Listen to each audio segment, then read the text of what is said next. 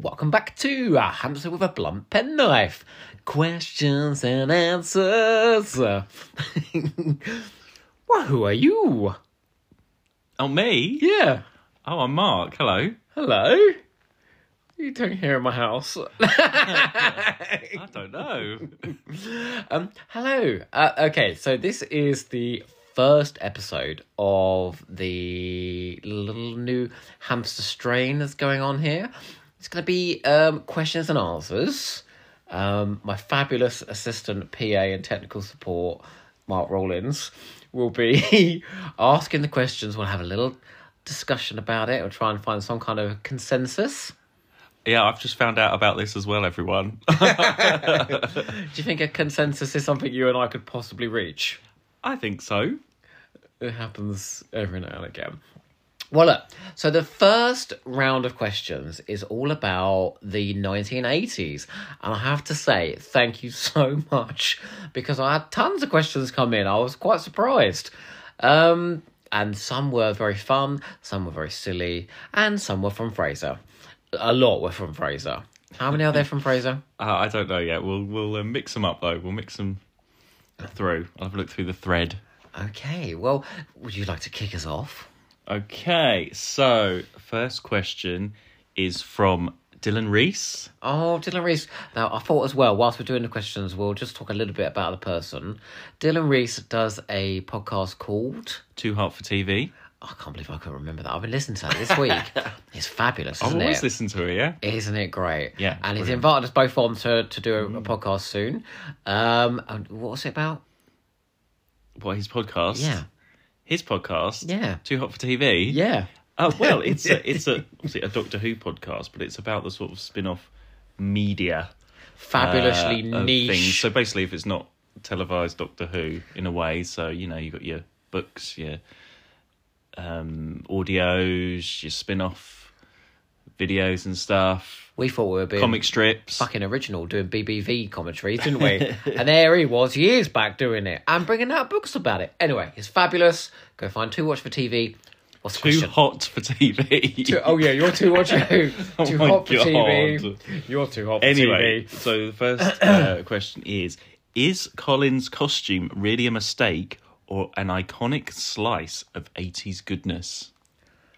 Okay, this is a bit of a weird one, you know, because I think it was a mistake, and I do think his era would perhaps be looked upon a little more kindly without that very bold explosion of bloody colours.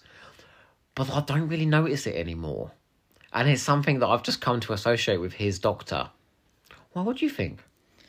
I mean, I don't think you can blame everything on the costume. I think it was just one of many factors. Well, I quite like the Sixth Doctor's era. Yeah, but it's just one of many things that you could criticise there, and I don't think you can just blame... But because he's the Doctor, front and centre, in that explosion of rainbow colours, it's just like this weird, garish statement for the era, isn't it? So I think it would have helped if it had been toned down a little bit and was a bit more of a costume. I think it would have helped a little bit. What would have been a good alternative? It wouldn't have changed too much. Remember he said he wanted the Christopher Eccleston leather jacket. Can you imagine that? No, not really. Did you see that special feature where they put him in a black suit in the Twin Dilemma DVD? Yes, where they redid the thing. Oh, yeah, or That the would blue have one, been or the Big great. Finish blue version. In fact, Robert Valentine recently, very handsome, you know, said that he thought that they should have gone down the sort of Wolves of Green Street? No, what am I thinking of? You know, that sort of 80s banker look. Wolf of Wall Street, yeah. Green Street? Yeah. That they should have gone down sort of that look, because that was very in the thing, in the mid-80s. Yeah. What about what David Banks wore for the theatre production? Do you ever see that when he played the Doctor? Oh, with a sort of waistcoat, was it? Well, that was a bit... I suppose it was a bit Seventh Doctor New Adventures, really, actually, wasn't it? I thought he looked a little bit Peter Davison. He looked a bit like Peter Davison in that, actually. So, Dylan, we've reached a consensus that... do you know what, though? He does stick out on those Big Finish covers now. Yes, yeah, true. So, yeah, mistake or not, yes or no? Yes. Okay. And I think even J&T said, you know, while he was dragging on a cigarette, you know, I hold my hands up. I made a mistake. Sorry. Okay, next question. Comes from Fraser Gregory. Oh, of course. 1 of 500. Go on. Okay, well, the first one is... Okay, snog, marry, or feed a can of Hale and Pace's finest cat food. 2, Michael Grade, Eric Sayward, No. John Nathan Turner. Off you go. Well, straight away, I'm going to feed a can of cat food to Eric's award because I couldn't snog or marry him. Have you seen him? He looks like Toad of Toad All. Got a massive neck like Terrence Diggs. So I'll have to snog JNT because he's had 2 in his mouth at once. His mouth? Yeah, probably. Come on. He was down those conventions. He was under more desks than he was leaning on. And who am I marrying then? Michael Grade. Oh, I'd love to marry Michael Grave because on that special feature for Michael season Grade. What did I say? Grave. Michael Grave, because he was really interesting. They goes to Michael Grave. Well, why did you cancel Doctor Who? Do you know what he said? What? He said, "Well, have you watched it?" He said, "You go and watch it and tell me if you think that's a good use of the licence payers' money." Yeah. So there you go. Okay, next question. Do you think Eric Saward would like to eat some of Helen Pace's cat food? No. Do you know what he'd say? He'd go, "This is all the fault of the producer, John Nathan Turner." Okay, next question comes from All of Time and Space podcast. Oh, hello, All of Time and Space. I don't think we've interacted before. Which 80s story do you think could work really well in the new series? Oh my God, what a brilliant question. What do you think? Oh, yeah. I've got an idea of one. Well, it depends, like, completely remade, like, the script, but then just everything else, is a new series, yeah. It's So new with a new series budget. series. Something like Enlightenment would look amazing with a new That would series work budget. really well. Well, they kind of did that with the special edition, didn't they? What's else I think that's big and bold? Warriors Gate. Could you imagine that with like a massive budget and without that kind of shitty white CSO? Yes. What about Legopolis? You could make Legopolis epic That would be cool. with Keep a new her series talking. budget. What would you change though? Because it's a lot of really pretty sets, but it's already a lot of pretty sets. Okay, you got to choose one. I am going to say the Twin Dilemma. No. Jesus Christ, imagine trying to make that nowadays and condensing that down. Actually, do you know what? I am going to say the Twin Dilemma. And do you know why? I think if you cut it down to 45 minutes, yeah, you have a very condensed through character arc of the Sixth Doctor having a violent moment and then redeeming himself. A bit like Capaldi in his first episode, although that stretched along for a bit. Threw a bit of money at the screen. Imagine the giant gastropods in CGI sludging around all up the walls and everything. Oh, yeah, I could see that. What's his name? The Shell. What was his name? The Shell. Marcel the Shell. Marcel the Shell with shoes on. Everyone go see this movie. That's a great Marcel film. the Shell. It was a little shell with feet, and he'd step in maple syrup and then start climbing up the walls with sticky shoes. Anyway, sorry. Yeah, no, I could see that actually. Yeah. Twin Dilemma. Perry, am I a good man? Oh, doctor. No, you're not. That's basically Deep Breath. But I would love to see, and imagine the bird people as well, with the sort of the makeup that does something like the cat people from the one you love, Smith and Jones. Yeah. Okay, so we're going with the Twin Dilemma. Yeah. And it'll be fucking shorter as well. So Next question is from Andy Parkinson. Oh, we met Andy Parkinson this weekend at the BFI. What a charming gentleman, honestly. It's very effusive in his praise, for our podcasts. He asks, the monsters in the 80s often get slated, sometimes quite rightly so. Yeah. Are we more forgiving of monsters in earlier decades? If so, why? I think they're better. I think the 70s monsters are better than the 80s monsters.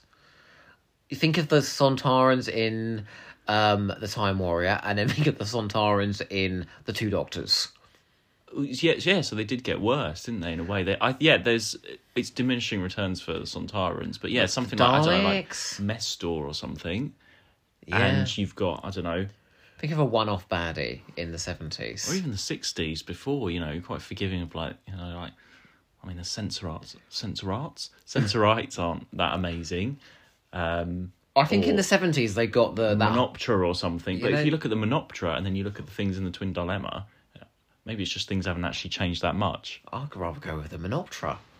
Wouldn't you? Did you know those sort of half-masks they were doing? Draconians and things like that. Think of the Zygons. Think of that, the Crinoid, when the fella was like half plant, half man. They did make her really well. But I think in the 70s, they made the monster a performance piece. And so they got in really good actors. So I think, what is he saying? Well, the monster's shit in the 80s. Are we more forgiving of monsters in earlier decades? Because everyone's like, this in the 80s is really shit, this is really bad. I don't know, the Merca or something.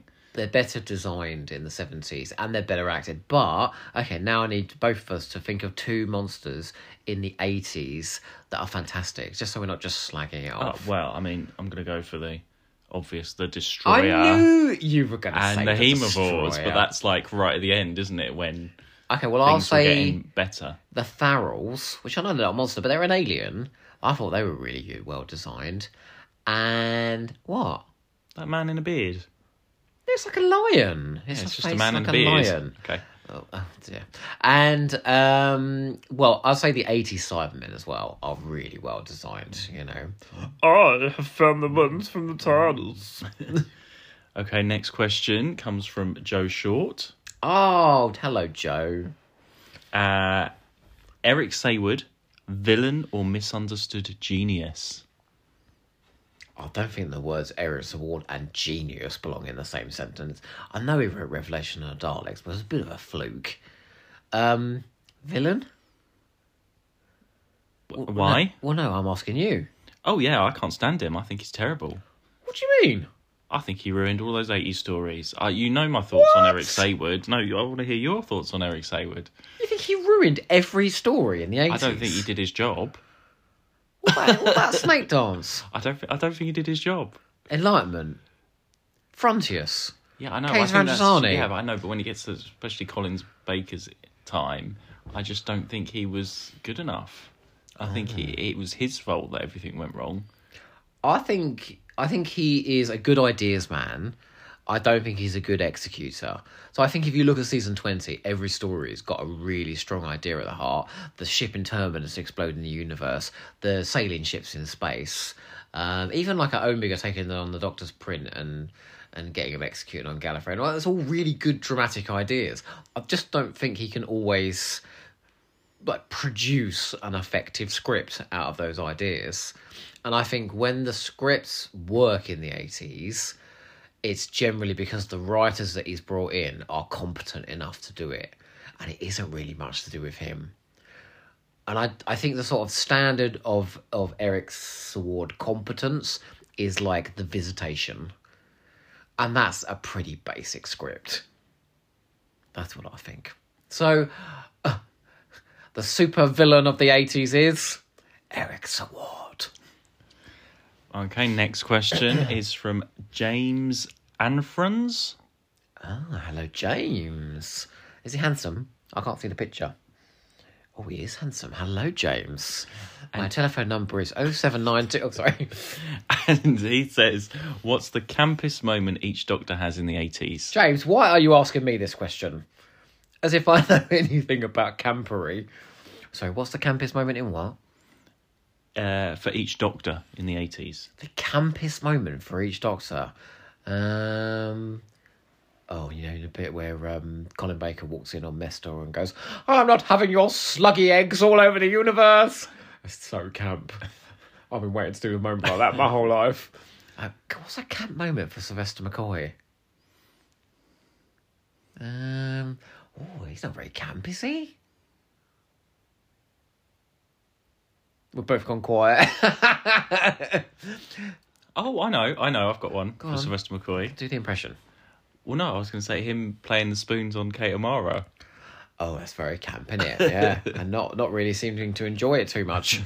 Oh yeah, actually, it's very camp throughout. Tom and Arani, he's falling all over the set, isn't he? Oh no, I found the bit. It's the bit where he grabs Mel's wrist and goes, Mel. Do you remember that bit? Okay, Peter Davison.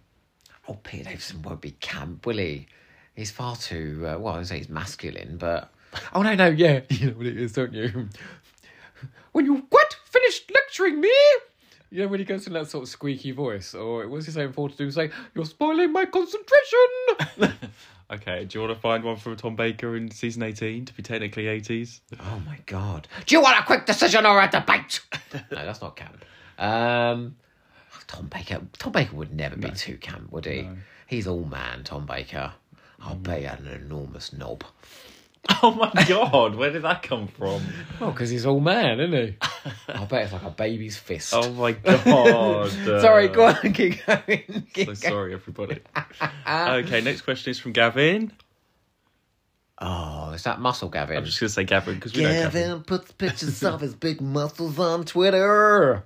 Okay. Gavin, keep putting your pictures on, all right? The mid-80s made me a fan. Is that period misunderstood? Mid-80s? What does that mean, misunderstood? Is that period misunderstood? Like, all I can say is when I first started Hamster, those 80s stories were literally grabbed quicker than the Argos catalogue. Like, people just were desperate to do the 80s. What have I got left? I've got about 15 Hinchcliffe still, and about 2 80s stories left to do. Is it misunderstood? I think it's very problematic. I think the companions are whingy.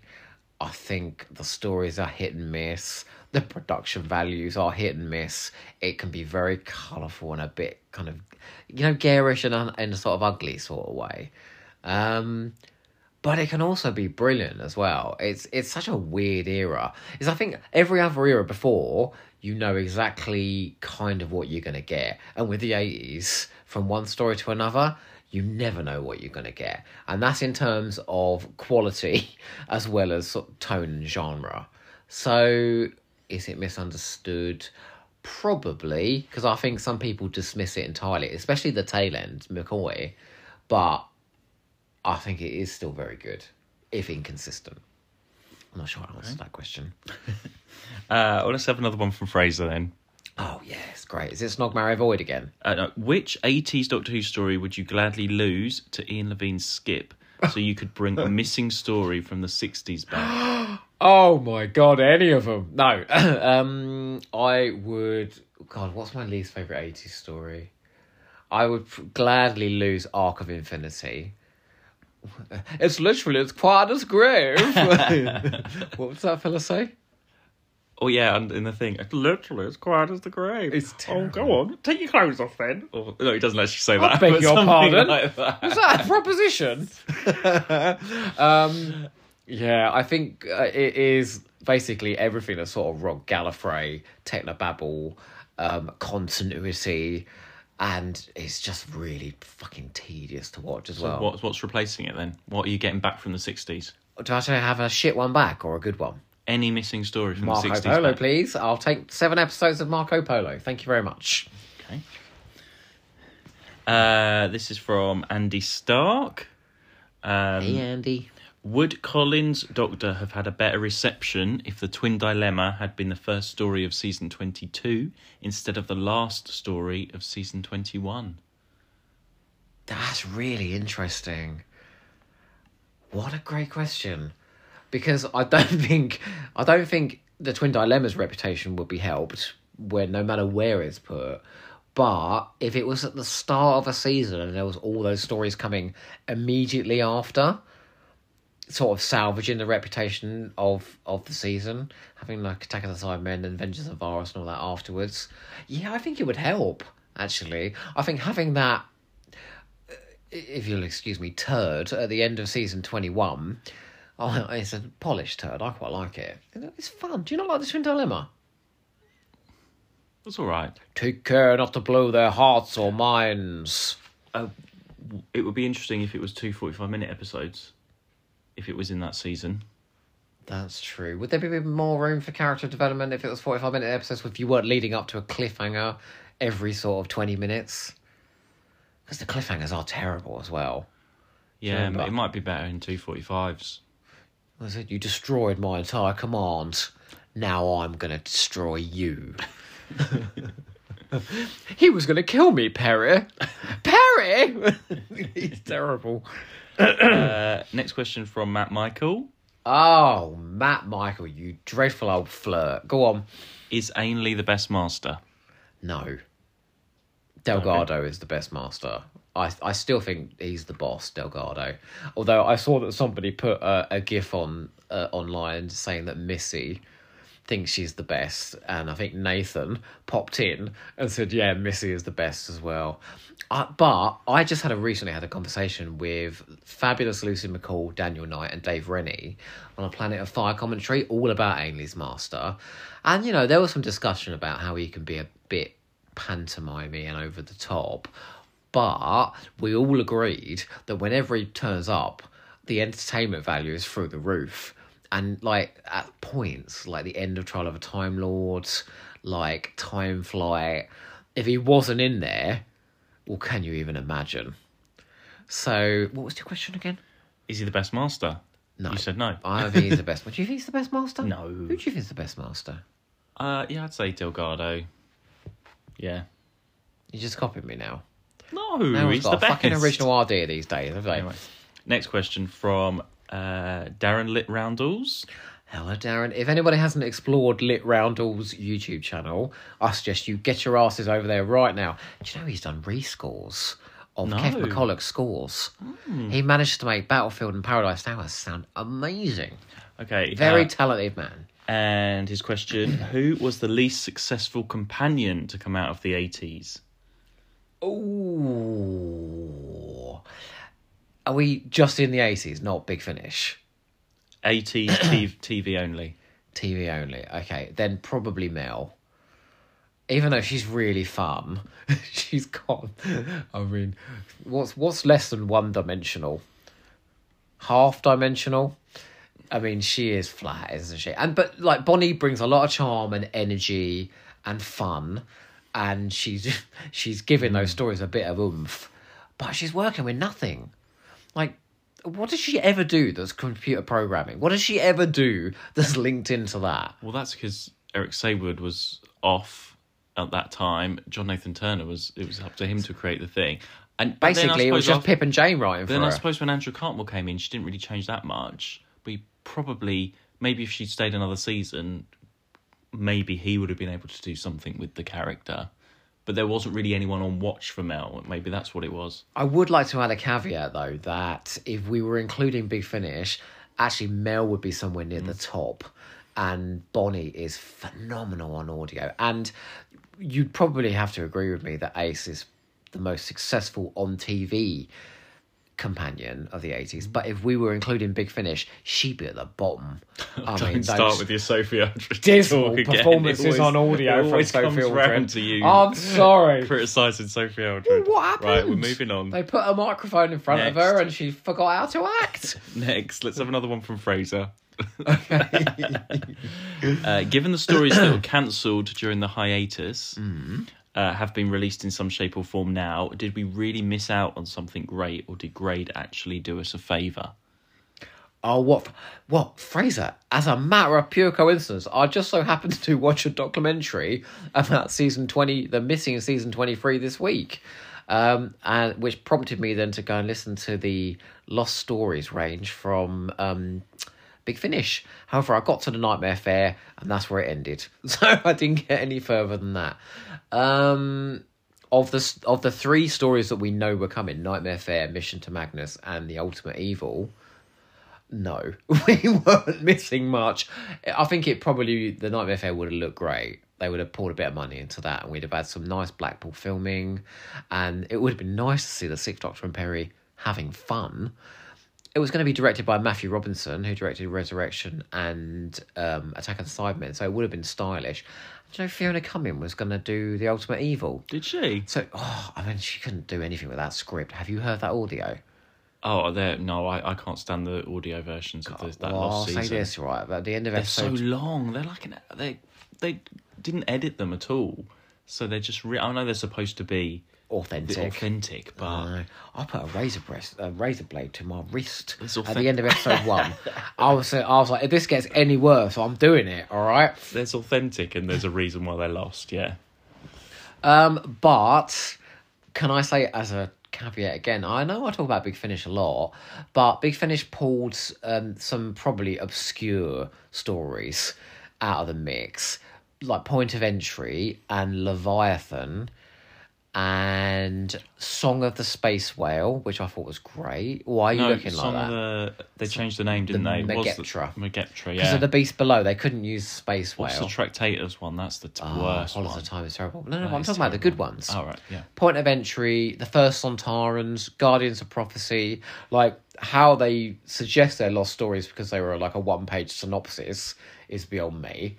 But those stories are being brought to life by great Big Finish writers, and you know they are ideas that were mooted at the time. Well, it's funny that that season and around that time, the 80s, there's all these half-finished scripts, or it only got so far, or they couldn't decide, or whatever.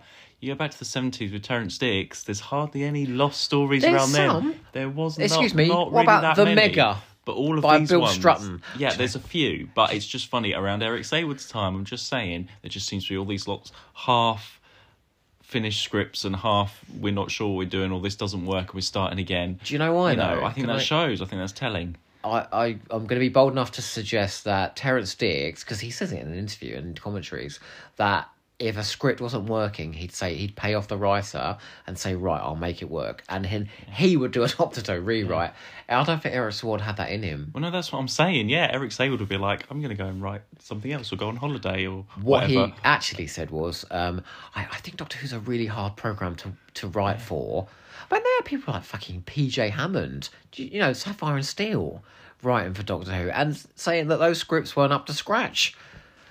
Yeah, it's very odd choices. Villain of the era. Next question is from Tom Newsom. We saw Tom this weekend as well, didn't we? He says, who would be your pick for casting a Doctor in the 80s? Oh my God, that's so tough. Rick Mayall.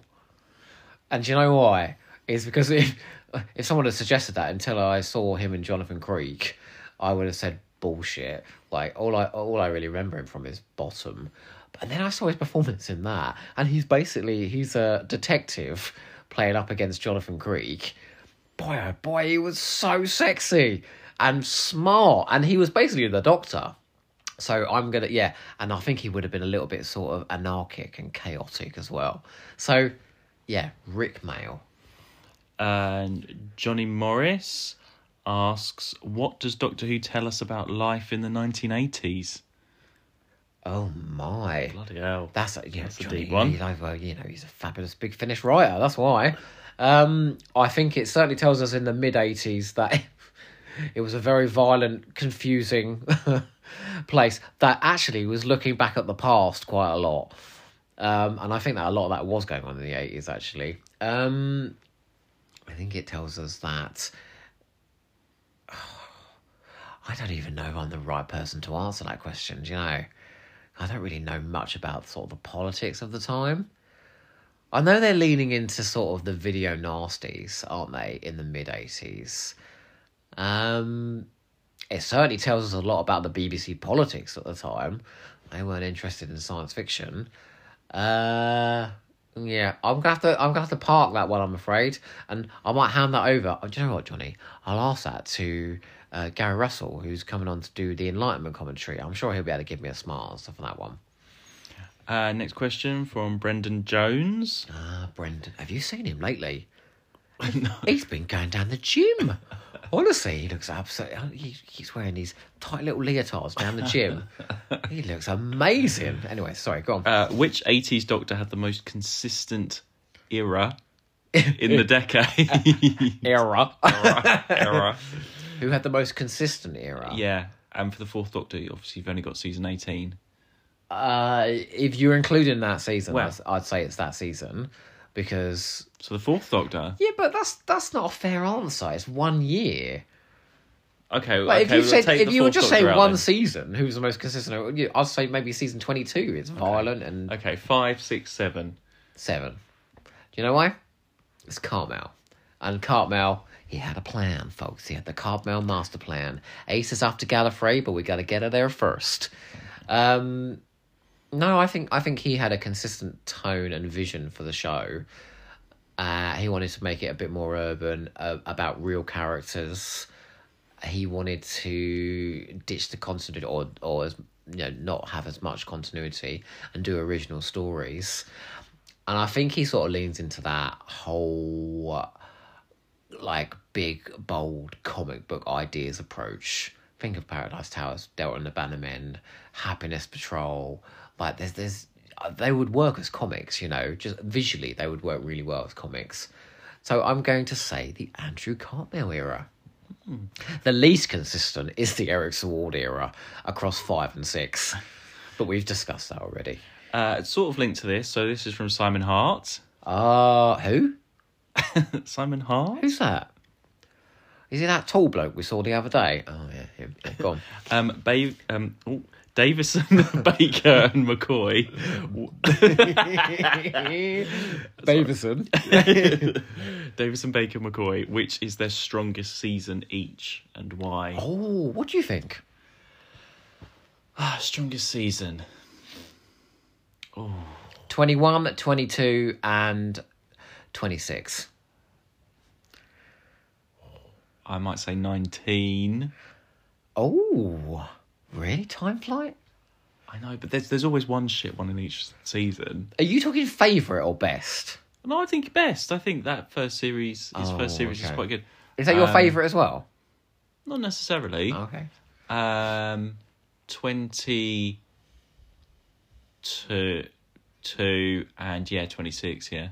See, if we were doing favourite, I would say 21, because it's got Franciszek Androzani and Resurrection of Daleks, all of which I really like. 22, which I just really love, and 24 is my favourite McCoy. Yeah, it's not strong though. Unapologetically, I think it's camp as Christmas. Tollboard 3471. Please have your credits ready. Oh, Doctor, I haven't won anything before. Well, who's that? That is Mel and the Seventh Doctor from Delta and the Bannermen. I suppose it's time I should be going. Time that I left. You should do some target readings, You're wasted on Oh my God. podcast. Imagine me Delta reading. and the Bannermen, read by Joe Ford. Who? Even better. Time on the Rani, read by Joe Ford. Tumultuous buffeting forced the Doctor off his exercise bike. This is audible. Leave the girl. It's the man I want. Take him to my laboratory. Audible, get in touch. All right, I'm here. Okay, next question from Jack Coyer. Oh, Jack Coyer. Oh, can I just say, Jack, I promise you, I will be in touch about this War Games commentary soon. All right. If you could take one 1980s TARDIS team and put them into one of the new Who series, which team would you pick and what stories would you give them? I would want Tegan in there, so it's got to be a Tegan team, because new Tegan, now Janet Fielding's got a sense of humour, is fabulous. So I'm going to say the Fifth Doctor, Tegan and Turlough. I think you could probably do something quite interesting with a younger Doctor. So basically, it'll be Matt Smith, wouldn't it? It's the old man in the young man's body. And then I'd have Tegan with a sense of humour, because Janet Fielding is hilarious. And I think you could probably do Turlough justice now, to have this sort of morally complex and sometimes slightly evil in a hot ginger sort of way character. So what story are you going to put them in? Who story? What script would you give them? Bloody hell, these are complex questions, aren't they? Well, of course, I would absolutely love to have Tegan in Unicorn and the Wasp. Well, if you're thinking you could replace the Doctor, Amy and Rory, and put in the Fifth Doctor, Tegan and Turlough in a story. The Girl Who Waited with Tegan. Imagine. Yeah, amazing. No, oh my God, I just thought of something even better. Imagine Sixth Doctor and Perry in Flatline. Perry doing all the bits, like, oh, Doctor, you're so small in that TARDIS. Do you know what I think? For the Sixth Doctor and Perry would be before the flood and under the lake. I think that would work with them too. Yeah. Oh my God, I think that would she be can get really the cards out and say, come on, Doctor. I just think it would be perfect. You can just pluck them out and put that in. Colin Baker would be like, oh, Perry, I'm so sorry for your loss of he, she, or whatever. Imagine that cliffhanger with the Doctor underwater and everything. Oh, it's the Doctor! No! And the big close-up of Colin Baker under the water like that. And then imagine Face the Raven. Perry gets killed by the crow. Yes. And then Colin Baker goes all vengeful. I'm going to bring down Gallifrey and the whole time vortex to get Perry back. I think that whole series could just work with them too. You know what? I mean, I don't think much of Series 9, but if it was Sixth Doctor and Perry, I'll be there for it. Imagine. Okay, that's the answer then. Imagine it's Asylum of the Daleks. Yeah. With the Ainley Master and Perry. You know, where he makes her go inside the Dalek and stuff. That would be funny, wouldn't it? Alternatively, I would put Fourth Doctor and Adric in World Enough for Time, just so Adric has a massive hole blown through his chest. And you'd have Ainley Master there instead of Missy. Yeah. My God, really well. This game's really fun, isn't it? Do you remember when we were watching all those new series episodes in the randomizer? Yeah. And every single one we were going, which classic Doctor and companions would work in this? Yeah. We did some really fun ones, didn't we? To be honest, I do imagine that most of the time when I'm watching a new series episode. I'm glad you said that when you imagine that during those moments. I was really scared you were going to say something else then. I think that Christopher Eccleston series, just swap out and put First Doctor and Dodo in the whole thing. Take out Roe. Oh my God. Do the whole series I'm sending like you that. home, child. Have a fantastic life, my child. Yeah. Did you ever hear Jack Shanahan Dodo, doing... my dear, you are fantastic. Did you ever hear Jack Shanahan doing First Doctor and Dodo in Doomsday? No. My child, I'm burning up a star just to say goodbye. I think it would work perfectly. Oh, Doctor, I love you. Come on, child, run! Run! Run, I say! Wow, this game's amazing. Whose question was that? Jack Coyer. Oh, Jack, you're a genius. Okay, next question is from Secret Squirrel.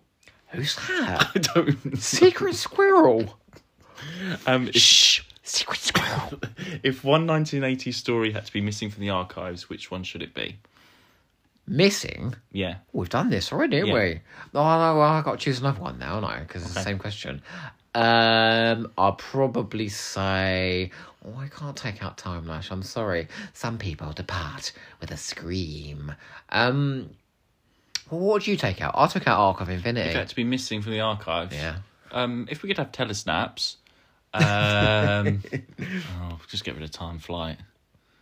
Do you think it would work as telesnaps? Telesnaps and the audio recording would be perfectly People would be fine. looking at that perspective shot, Yeah, that set, no. going, does that work?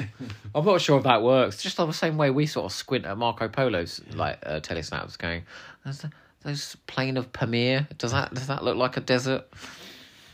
Okay, next question is from Rod Who. Who's Rod? Who_Rod. Rod Who. Did the show come off the rails in the 80s, and therefore was there some legitimacy in retooling? Could there have been another way? Oh, look, he's thrown in a Warriors of the Deep quote there. Jason Miller would be proud. Did it come off the rails in the 80s?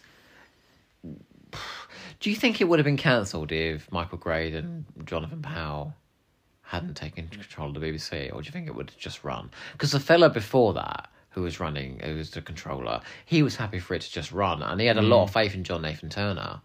So I think it probably would have just run. I do think in the writing, it came off the rails a bit, and that's where you got to start. Like it's got to be a good script. Well, that's what I say. If Eric Saywood hadn't stayed around so long, and you had a new script editor for a new Doctor in Colin Baker. We can't blame Eric Saywood for everything. I know, I'm sorry, I'm harsh, but I do. He blames John F. Turner for everything. I know, but doesn't I just see him on those documentaries and stuff, and I'm like, they had the hiatus, and he's like, oh, well, I couldn't get the scripts, and people couldn't write. You had 18 months. You've just been on holiday and done fuck all. You've had 18 months, and you put together a Trial of a Time Lord. Sorry. I didn't realise we were turning this into a fucking therapy session. I always go off on one about that, because I just think, well, in 18 months, and you hadn't even finished that season before they started shooting. They hadn't had the ending done. And you had 18 months, and you've been paid that whole time as well. I was going to suggest using Eric Saward as a safe word, but clearly it makes you very angry. Okay, yeah, I say it probably did come off the rails a bit, but then I think it got back on the rails in Sylvester McCoy era in terms of the writing and the imagination and creativity. So it really had a bit of a renaissance in those last couple of years, but it was too little too late. As far as Michael Grave was concerned, he says in the Blu-ray, he thought it was cancelled after Colin Baker went. He'd forgotten all about Sylvester McCoy. He was like, oh, did we make more series? So, yeah. Well, yeah, the proof is in the pudding, and the pudding's Andrew Cartmel. Oh, no. But he's got a big ego, hasn't he? He keeps making you buy books. Anyway, next question is from Simon Catterall. Oh, Simon Cowell we met in London, didn't we? Yeah. Can I just say, right, anybody, does he do podcasting? I think he's don't on know. Flight for Entirety. Simon Catterall. Anyway, we met him in London, and boy, this man could spin a yarn. Oh, man, I was in fits listening to him. And his boyfriend was cute as hell, wasn't he? Oh, sorry, I'm telling everyone about everyone's personal lives now. Okay, so he asks, how does the Sixth Doctor escape the heavy machinery swung at him in Mark of the Rani? You see his feet leave the ground, but then how? And why does his TARDIS key open the Rani's TARDIS? Hang on, let's do one at a time. Okay. Well, peripheral vision. He explains it in the script. Okay, and why does his TARDIS key open the Rani's TARDIS? Oh, that's a design flaw. They realised that all keys opened all TARDISes. That's why there was a sort of far sequence where the monk was in the Rani's TARDIS, the Master was in the Doctor's TARDIS. It all got a bit confusing. And why is the Master's TARDIS interior the same as the Doctor's, only black? Oh, shit, isn't it?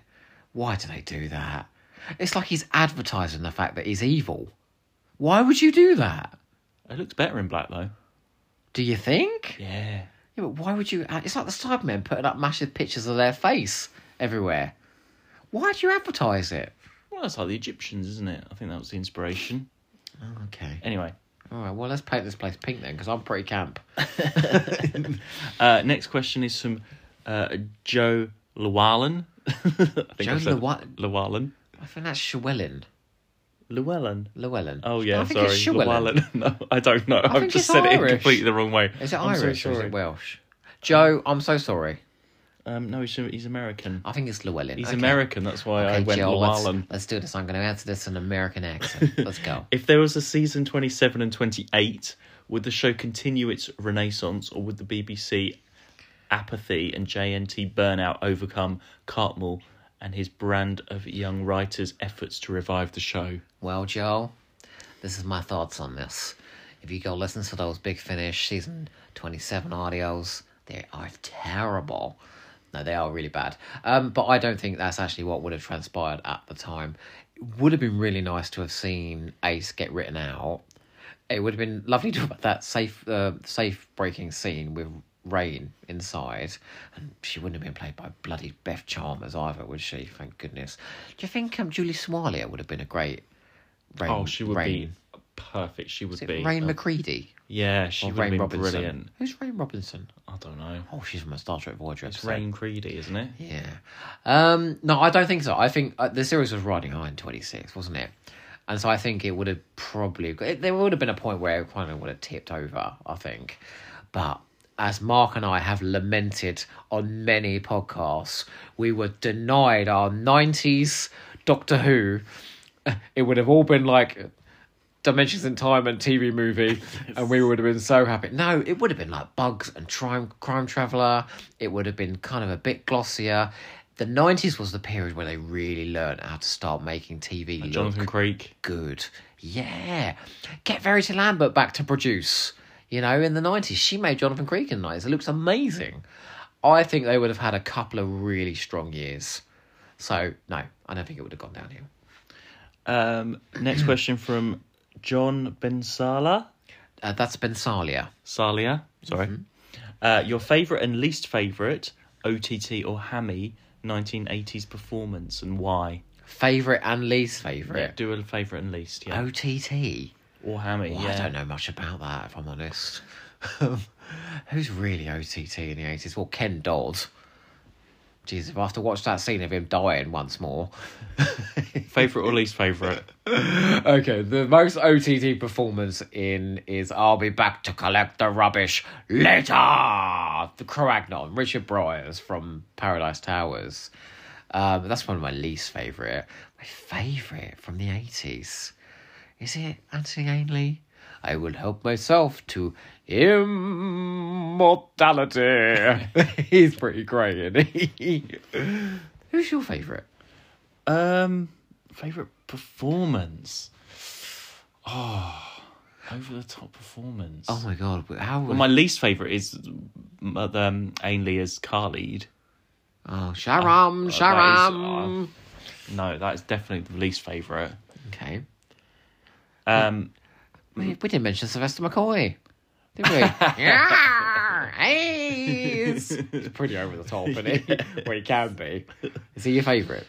Actually, do you know what? I quite like a Sharaz Jek. Oh, It's not OTT major, but it's going there, isn't it? But it's still good. You remember that time I put on a leather mask and went, I could feast my eyes on your beauty. Sorry. Okay, next question. You skipped over that pretty quick. It comes from Meltham Rob.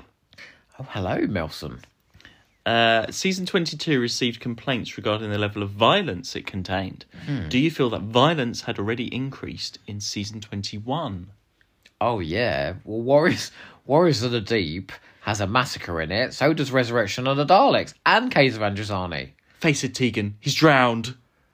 Oh, so absurd, that moment. That's not violent, but I just had to say it. Well, it's pretty violent. He gets shoved over into the water. You can't drown in 2 seconds, though. Well, I always figured maybe the cold of the water, it was so cold that he just instantly died. No? Or was it Mark Strickland being a ham? Yeah, it's very quick. He makes his mind up very quickly. But yeah, I think the violence actually starts in the Five Doctors with the Cyber Massacre. Well, maybe even in Earthshock. Earthshock's the first, which of really like lots of shooting, lots of people dying. And it works. Then Caves of Androzani comes around. Resurrection, yeah. And people love them though, don't they? Resurrection was lapped up at the time. Highest ratings of the year. Caves of Androzani was massively popular. So you can see why they went, maybe there's something in this. Let's just murder a bunch of people. Let's not tell a story. Let's just turn the show into Reservoir Dogs. Mm-hmm. Did it work? No, I don't think so. But although I would like to say, some of those deaths in season 22, like, I absolutely love it when Shockwave gets chloroformed. And I adore all the deaths in Revelation of the Daleks. What is it? What a pretty little box. What does it do? You know, the bit where Kara dies. You before me. That knife goes straight in her tummy. Yeah, some of those deaths are great. So I'm a bit like Toby Haydoe. I didn't really object to the violence at the time because as a kid, when I first watched those VHSs, man, oh man, I was lapping it up like Chestini lapping up Colin Baker's blood on the floor. What were you going to say there? I understand your fear. But in retrospect, is it really where the show should be going? My favourite is the Graham Williams era, which is far less violent and more whimsical and smarter for it, as the fabulous Sarah Chew from To Watch Who is discovering. So to conclude, good job, Eric Saywood. Good job. Are you kidding me? Be sarcastic. Next. Daniel Knight, best Daniel. 80s companion and favourite 80s companion. He said to me in that last podcast, well, not to me, to all of us, that nobody had ever called him handsome before. He's a very handsome man, honestly. Sorry, what was the question? Best 80s companion and favourite. If they're different or the same. The best is probably Ace in terms of character development and ability to attract hot men like Mike from Remembrance of the Daleks and Soren from Curse of Fenric. 2 more fuckable men in Doctor Who you will not meet. And your favourite?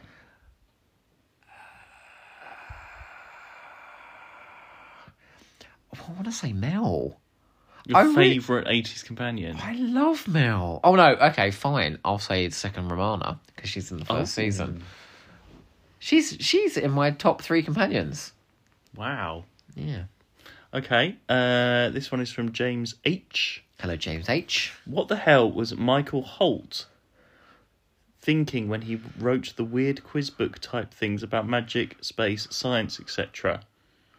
It was another. What's that? No, there was those J&T cash-ins. Oh, right. You know, Peter Davison's Book of Weird Planets, you know, and other places. Oh, right. And things like that. I think they were just trying to make a bit of dosh, and they succeeded, because at the time Doctor Who fans just bought anything. What do I mean at the time? They do it now. Okay, I've got another question from Simon Catterall again. Okay, Simon, hello. Where did they put the bodies of those shot dead inside the TARDIS? Who was shot in the TARDIS? Well, there's loads of people, wasn't there, throughout the 80s? Everyone was in and out of that TARDIS more than ever. Well, you know, the Eye of Harmony at the heart of the TARDIS is a bit like a furnace. They just shove the bodies in there. I think there's a few Cybermen hanging about in there as well, you know, from Attack of the Cybermen. From Kev Blower. Shut up. Do you know what, with a name like that, you better be bloody good at giving a BJ. Oh my God, you can't say this. Did JNT have less creative input than any of his predecessors? Unlike, I'm so sorry, could you say that again? Did JNT have less creative input than any of his predecessors? Unlike Barry Philip Graham, not sure what his vision was, just left to the various script editors. Yes, we know that. He was jet setting off to conventions and having a great time, being lauded to the high heavens. Every single script editor, that's Christopher H. Bidmead, Eric Saward, and Andrew Cartmel, said that John Nathan Turner did not understand storytelling. He could produce the show, he could put the money on the screen. He didn't understand it, and I think he had ideas. Whether they were workable ones, who knows? And, you know, he's like, I want to do this, and I want to do this, and this will appeal to the fans, and this appeals to me. And probably Gary Downey whispered something in his ear about, you know, about a planet where you're really happy, or something like that. You know, like, I think he came sometimes with like a shopping list of ingredients. He wanted the show to go in a certain direction at times. Perry joining, Turlo leaving, the Master in it, blah, blah, blah. Did he have any creative input? Too much, I think, and I don't think he really was equipped to give it. Longdon Calling asks, I mean, you've already answered this, but who gave the greatest guest performance in the 80s? But he's put, and why is it Simon Roos as Hindle? So what are your thoughts on that performance? Fantastic. Really disturbing. And do you know what really disturbs me about that performance is he's very childlike. It's childlike tantrums. And then when he starts going, Mummy, put the lights on, it's really, really scary. Who gives the best guest performance? I don't think it is Simon Rouse, you know. But I do think there are some really serious contenders. Obviously, Jenny Thomason in Revelation of the Daleks is up there. I think there's some fantastic guest performances in Trial of a Time Lord, you know, Linda Bellingham, Michael Jaston, the McCoy era, Jean Marsh, you know. The very best, though, the very best. See, like in Kinder, I'd suggest that Neris Hughes is as good as Simon Rouse in a very understated way. Oh, the entire cast of Snake Dance. There you go. That's my answer. I think there is some top drawer acting in Snake Dance. Dr. Nigel Fletcher. Dr. Nigel Fletcher. Apparently so. Write me a prescription, doctor. What JNT style stunt casting of guest stars do you wish we'd had? Some of his are Sue Pollard, Patricia Routledge, Kenneth Williams, June Brown, and Judi Dench. Do you remember Sue Pollard in that murder mystery show? There's been another murder! You sound like Jenny Thomason when you say that. Sorry. I've just made the dessert, and his face is in it. Oh, sorry. Patricia Routledge is one of mine, you know. I'd love to have seen her in Doctor Who. Imagine Sue Pollard as the Inquisitor. Right, everybody, stand up now. Doctor, you've been accused of genocide. Howdy hi, Gallifrey. Howdy hi. Who else? Think. Jeremy Brett would have been amazing to be in the 80s. Who's that? Jeremy Brett's Sherlock Holmes from the 70s. Oh, yeah. Richard Griffiths, who was mooted as a potential after Sylvester McCoy Doctor, Would have been good. would have been great in it. I'd have loved to have seen French and Saunders in it as stunt casting. They would have been amazingly good. Patricia Routledge would probably be my number one, you know, because she's very, very funny as Hearted Bouquet. You go and watch her in Hetty Wainthropp and she'll break your heart. She's such a seriously good actor. J&T always went on about Patricia Routledge when he was talking about stunt casting and bringing in comedy actors. And he would moot, well, look at Patricia Routledge. Well, why the fuck didn't you get her in then? She's amazing. Yeah, I think those would be my top ones. Let's do one more, shall we? Okay. On this round. Make it good. This is from James Sylvester. How might the Cartmel era have developed if Colin Baker had continued as the Doctor? Imagine Cartmel I with Colin mooted Baker. that in a recent commentary. I said, how interesting would that have been if Colin Baker had been in season 20? Could have been in season 24. It's still very garish and colourful and a bit silly. I think, imagine Colin Baker in Paradise Towers. He could absolutely do that. He's as colourful as the rest of the story. I think it would have been really interesting. And as McCoy's character got darker, I'd love to have seen Colin Baker go down that route and give some like serious, understated acting. Imagine him in Battlefield. Almighty. Do I have to do it? Now, Ace, I want you and Sho Young to stay here while I get to the bottom of this. Morgaine! Magic! I think he would have been brilliant. I think Colin Baker's a fantastic actor. Imagine Colin Baker up against a black Dalek in Remembrance of the Daleks. He would have brought it down for that as well. Yeah. Like, think of the moments in Colin Baker's times. Like, you remember when he goes, planets come and go, stars perish. You killed Perry. Like, he can bring it down. So he could play it, I think. Well, he'd be no more over the top than McCoy. No. Unlimited rice pudding? Well, folks, that's our... Oh, sorry, I'm bringing it to an end. Whoa, I've only got a couple of minutes. Yeah, that was only like one bit of the thread on here. There's tons more. Well, don't you worry, folks. We'll be back for part 2 of the 80s Q&A when we're less tired. We've got more energy. But I hope you enjoyed round 1.